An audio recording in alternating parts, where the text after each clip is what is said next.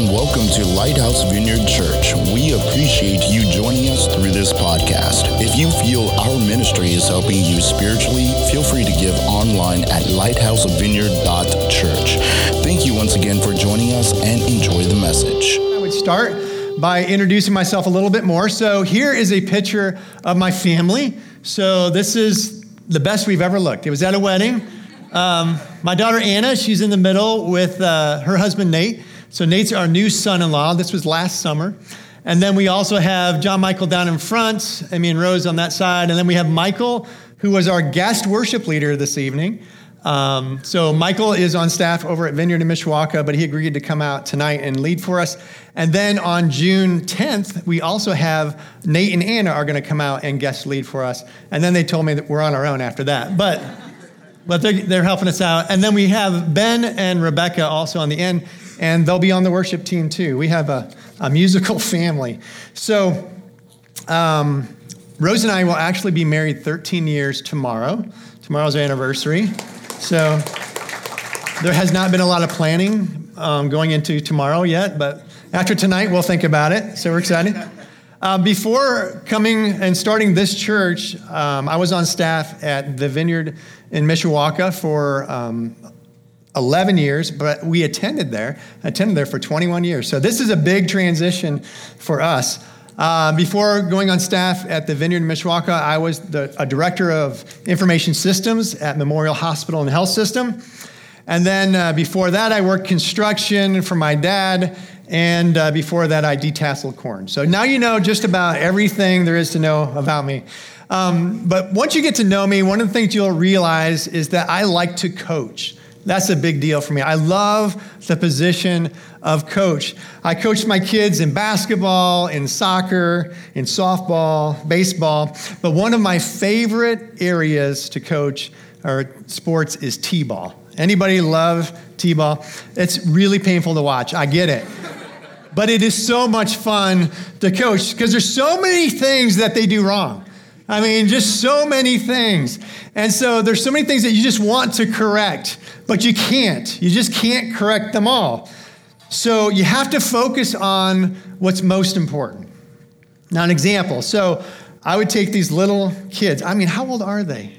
Like they're 5 years old, all right? And so you're trying to teach them how to throw the ball. So an example was, I'd say, all right, grab the ball. We didn't even talk about grip. We just said, grab the ball. All right, now reach it back. All right, just reach it. I had my kids point backwards, by the way. I don't know what you all did, but point back. And then you have a mitt, hopefully on this other hand. And then you point at where you're going to throw. All right, and then you just throw. That's what I'd have them do, okay? And we line up against the fence and just throw it against the fence because there's no way they're going to catch it, right? It really is not a game of catch at that age. It's a game of throw. So we just do this throw thing, all right? And then we'll spend like 20 minutes just learning how to throw. Now, if they get that, then later on you can work on how do you grip the ball, stepping forward, swiveling the hips, follow through, all those things. But at the beginning, you have to just focus on what's the most important. Now, here's another example. My kids are older now, okay? I have Ben is a senior. The other 3 are already out of high school, and Rebecca is a sophomore. And there's a lot of things that they need to know before they move out. Rose and I are really looking forward to the day that they move out. But so we're training them now. You know, they have to be able to, buy groceries, do their own laundry. It's a good thing if they know how to cook. I'm sorry, kids. They're in here. They have to learn how to shop for Father's Day gifts. They haven't figured that one out yet. Now, these are all good. They're all good. But you know what's most important? If they're going to move out, I actually created a list. All right, this is the Schwartz Young Adult Priorities. If you're going to move out, you have to get a driver's license, you got to get a job, and you got to get a car. All right, that's like the most important. They can figure the other things out.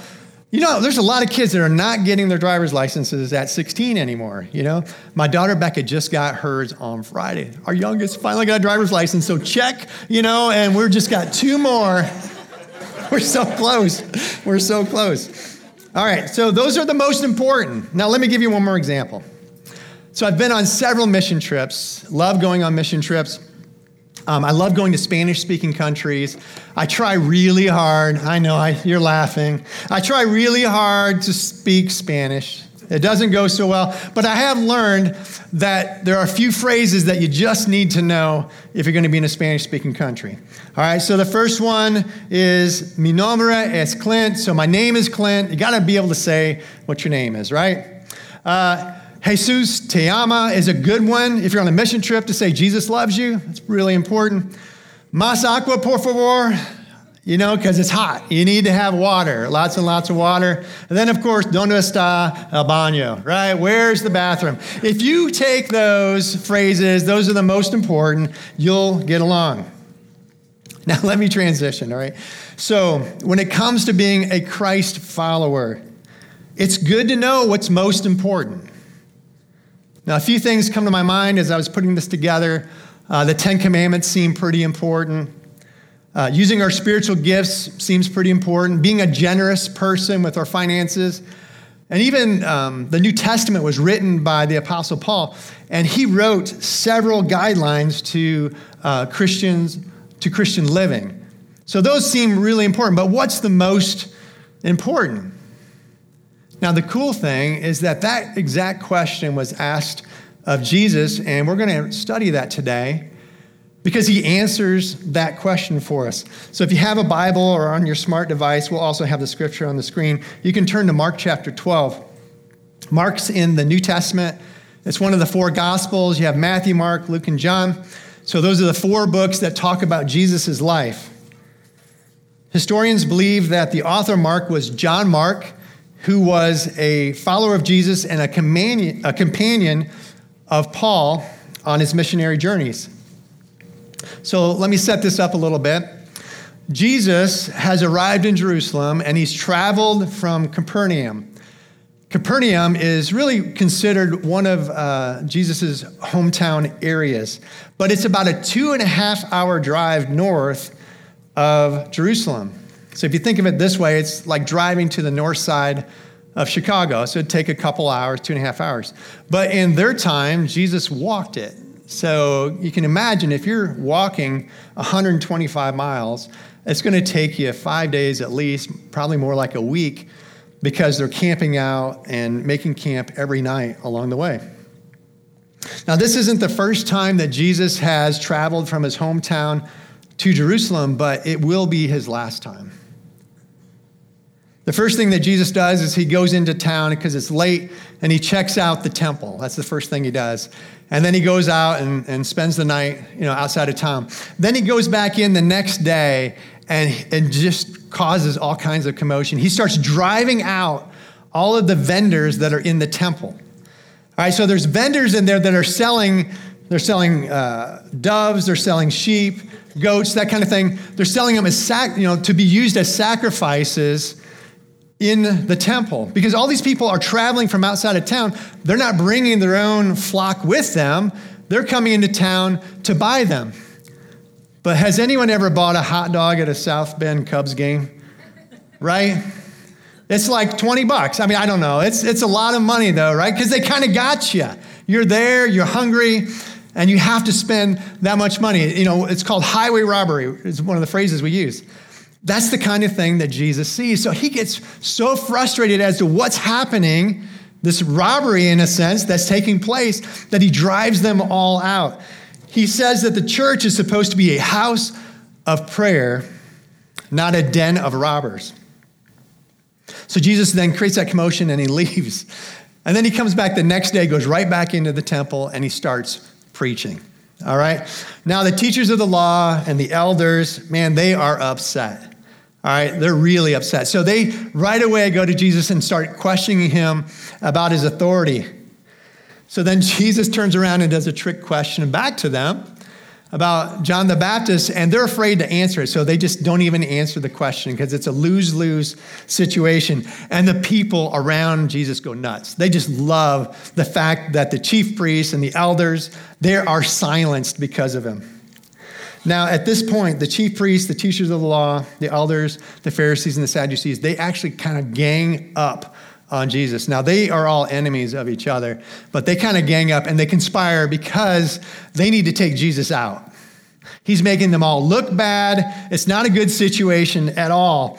And so they decide they're going to start asking him some trick questions and see if they can't get him to say something that would be a reason to get him arrested and eventually killed. All right, so first of all, the Pharisees and the Herodians, that's another religious group, they try to catch Jesus with his words, and they ask him a question about paying his taxes. And Jesus masterfully answers the question, just steps right out of that trap. Then the Sadducees approach him, and they try to trap him with a question about life after death, because they didn't even believe in life after death. And Jesus, again, masterfully answers that question as well. So then we get into the next question, which is our scripture. It's by one of the teachers of the law. But this teacher of the law, I don't think is trying to trick Jesus. I think he's seen his teaching, he's heard his responses, he's seen his authority, and he's like, this guy knows what's going on. I'm going to ask him a question. And I think he was serious. So this is Mark chapter 12, starting with verse 28. It says, one of the teachers of the law came and heard them debating. Noticing that Jesus had given them a good answer, he asked him, of all the commandments, which is the most important? The most important one, answered Jesus, is this. Hear, O Israel, the Lord our God, the Lord is one. Love the Lord your God with all your heart and with all your soul and with all your mind and with all your strength. The second is this. Love your neighbor as yourself. There is no commandment greater than these. So Jesus has kind of narrowed it down to what's most important.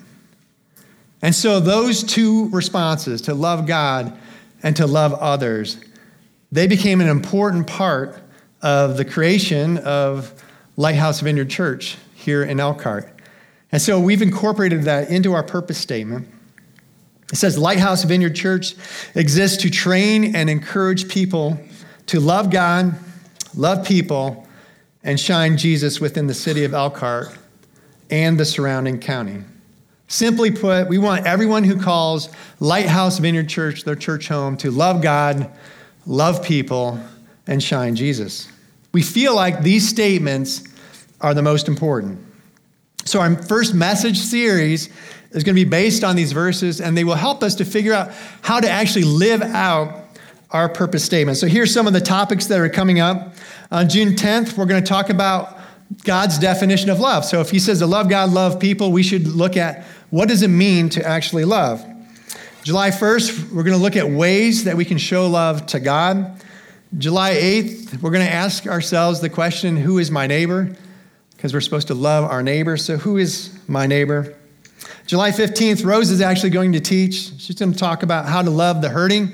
So if you don't like me at all, I'd encourage you to come back on July 15th because it's going to rock. It'll be really good. July 22nd, we're going to talk about showing love to those in need. And then on July 29th, we're going to talk about loving the lost, which is part of that shining Jesus piece of our purpose statement. So today's message is really the series introduction. It's called Top Priorities, Putting First Things First. But if you would, pray with me as I pray for the message. So God, Lord, we come to you right now. And as I was putting this together, Lord, I just really felt like this was an important message for me and an important message for all of us tonight, Lord. So I pray that you would help me to communicate your heart with what you want to communicate and say tonight. And it's in Jesus' name we pray. Amen. All right, so on your handout, you can fill in these blanks if you would like. So number one, we can get our priorities right when we narrow our focus. When we narrow our focus.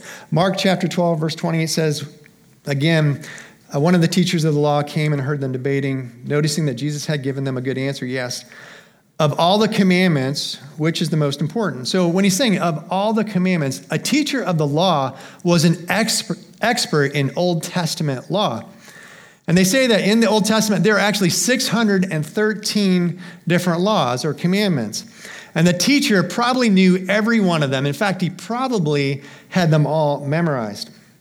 So I think it's kind of cool that he would say, of all these 613 commands, Jesus, what do you say is the most important? And Jesus narrows it down to just two: love God, love your neighbor.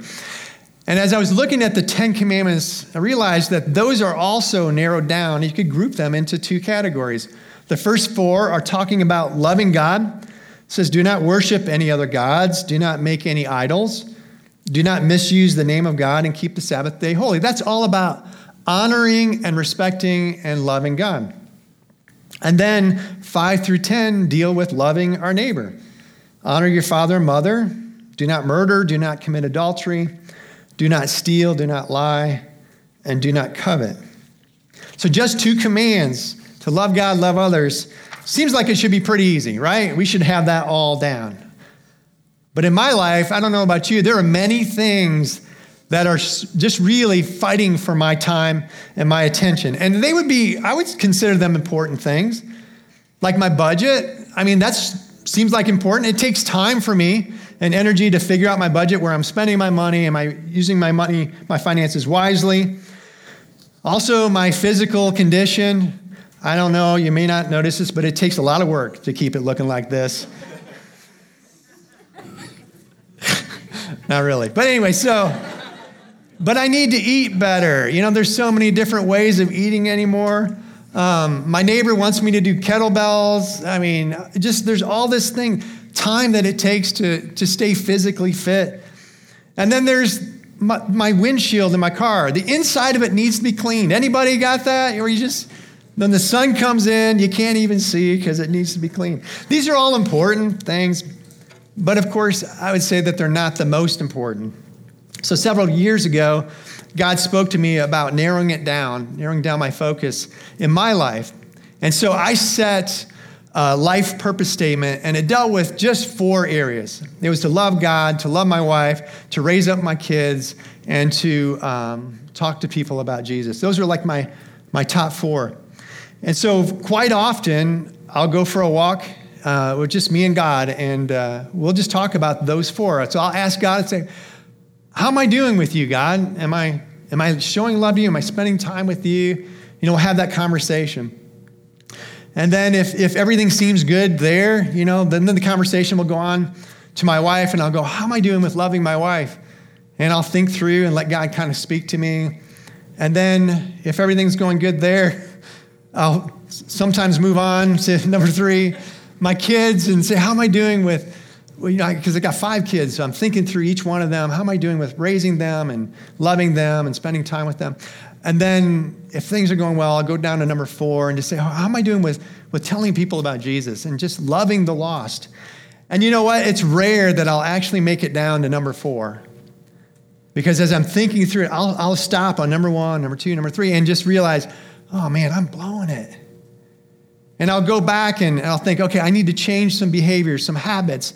And I'll go back and refocus. And so for me, it matters that there's only 4. I couldn't imagine having 613 different things to try to prioritize and manage. But I'm convinced that my spiritual walk has been so much better since I narrowed my focus to just those top 4. So here's 3 questions I want you to ask yourself. First one is, what are my top priorities? What are my top priorities?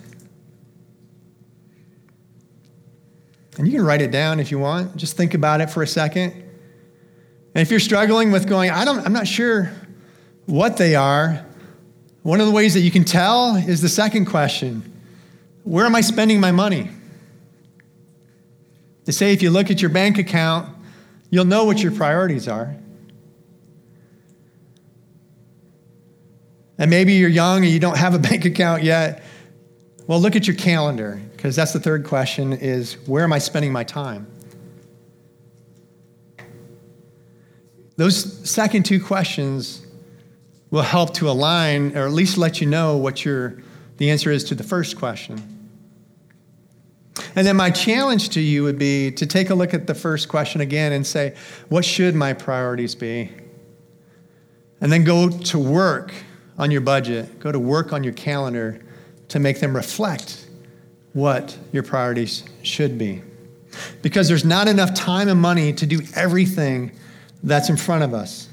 And we have to be willing to narrow down our focus to what's most important. So here's the tip.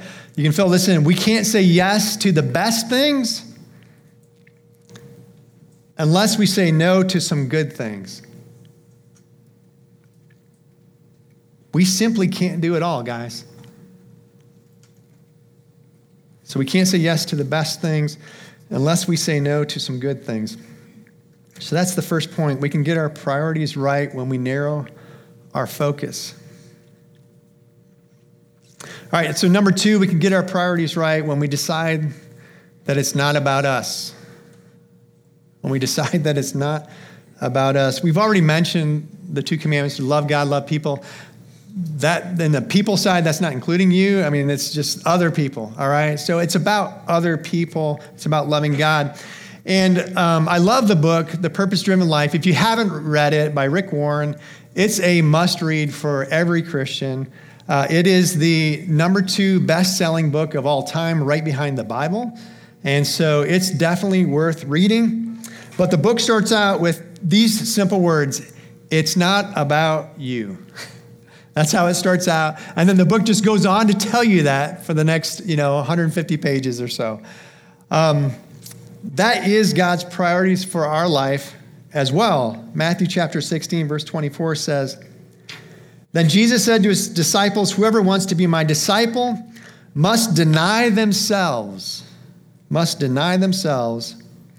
and take up their cross and follow me. For whoever wants to save their life will lose it, but whoever loses their life for me will find it.'" The secret to happiness in this life, to gain life, is to give our lives away to others. So if we're going to be people that love God and love others, it's going to require us to be willing to say no to ourselves. We can't be all about ourselves and love God and love others. There's just not enough time, money, or energy. Now, I want to tell you about one of the heroes of the faith in my life. It's Pastor Stanley Lonathan. He's a pastor from South Sudan. And so I've been to visit Pastor Stanley probably, maybe 10 times or so.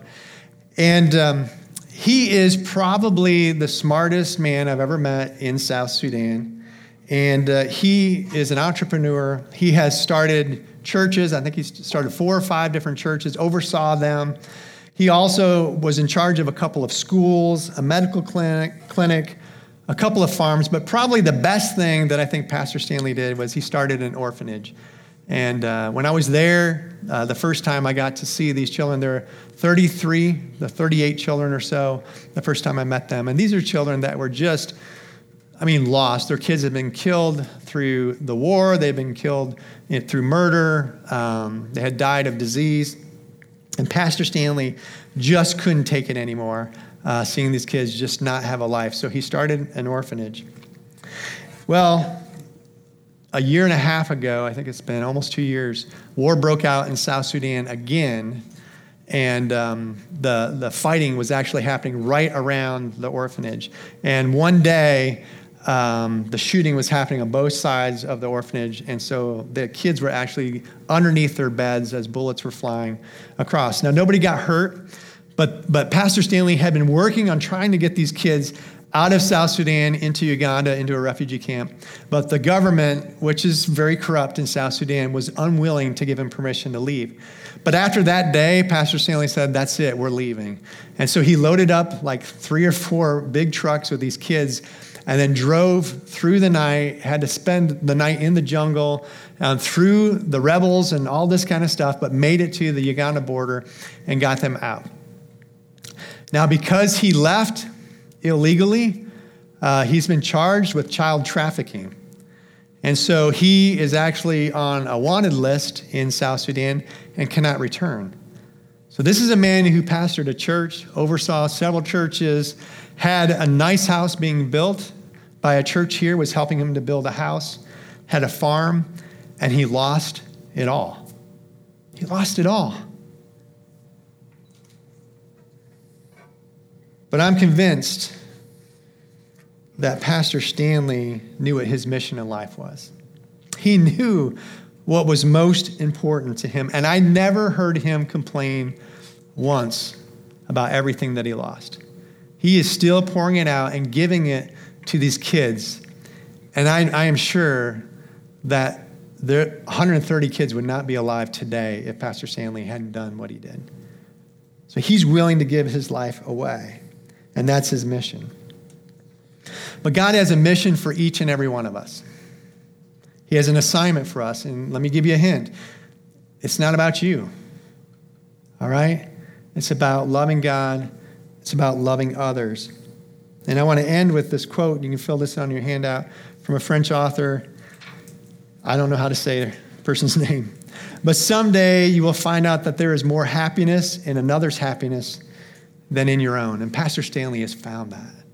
And I believe that that's the purpose of every single one of us, is to pour out into other people's lives and cause happiness in their lives.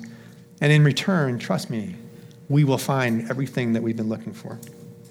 So that's point number 2. We can get our priorities right when we decide that it's not about us. I'm going to invite our worship team to come back up here. And they're going to lead us in a closing song. And then we'll have a closing prayer as well. So if you guys would stand with me. Thank you for enjoying the message. We hope we helped you know God more intimately.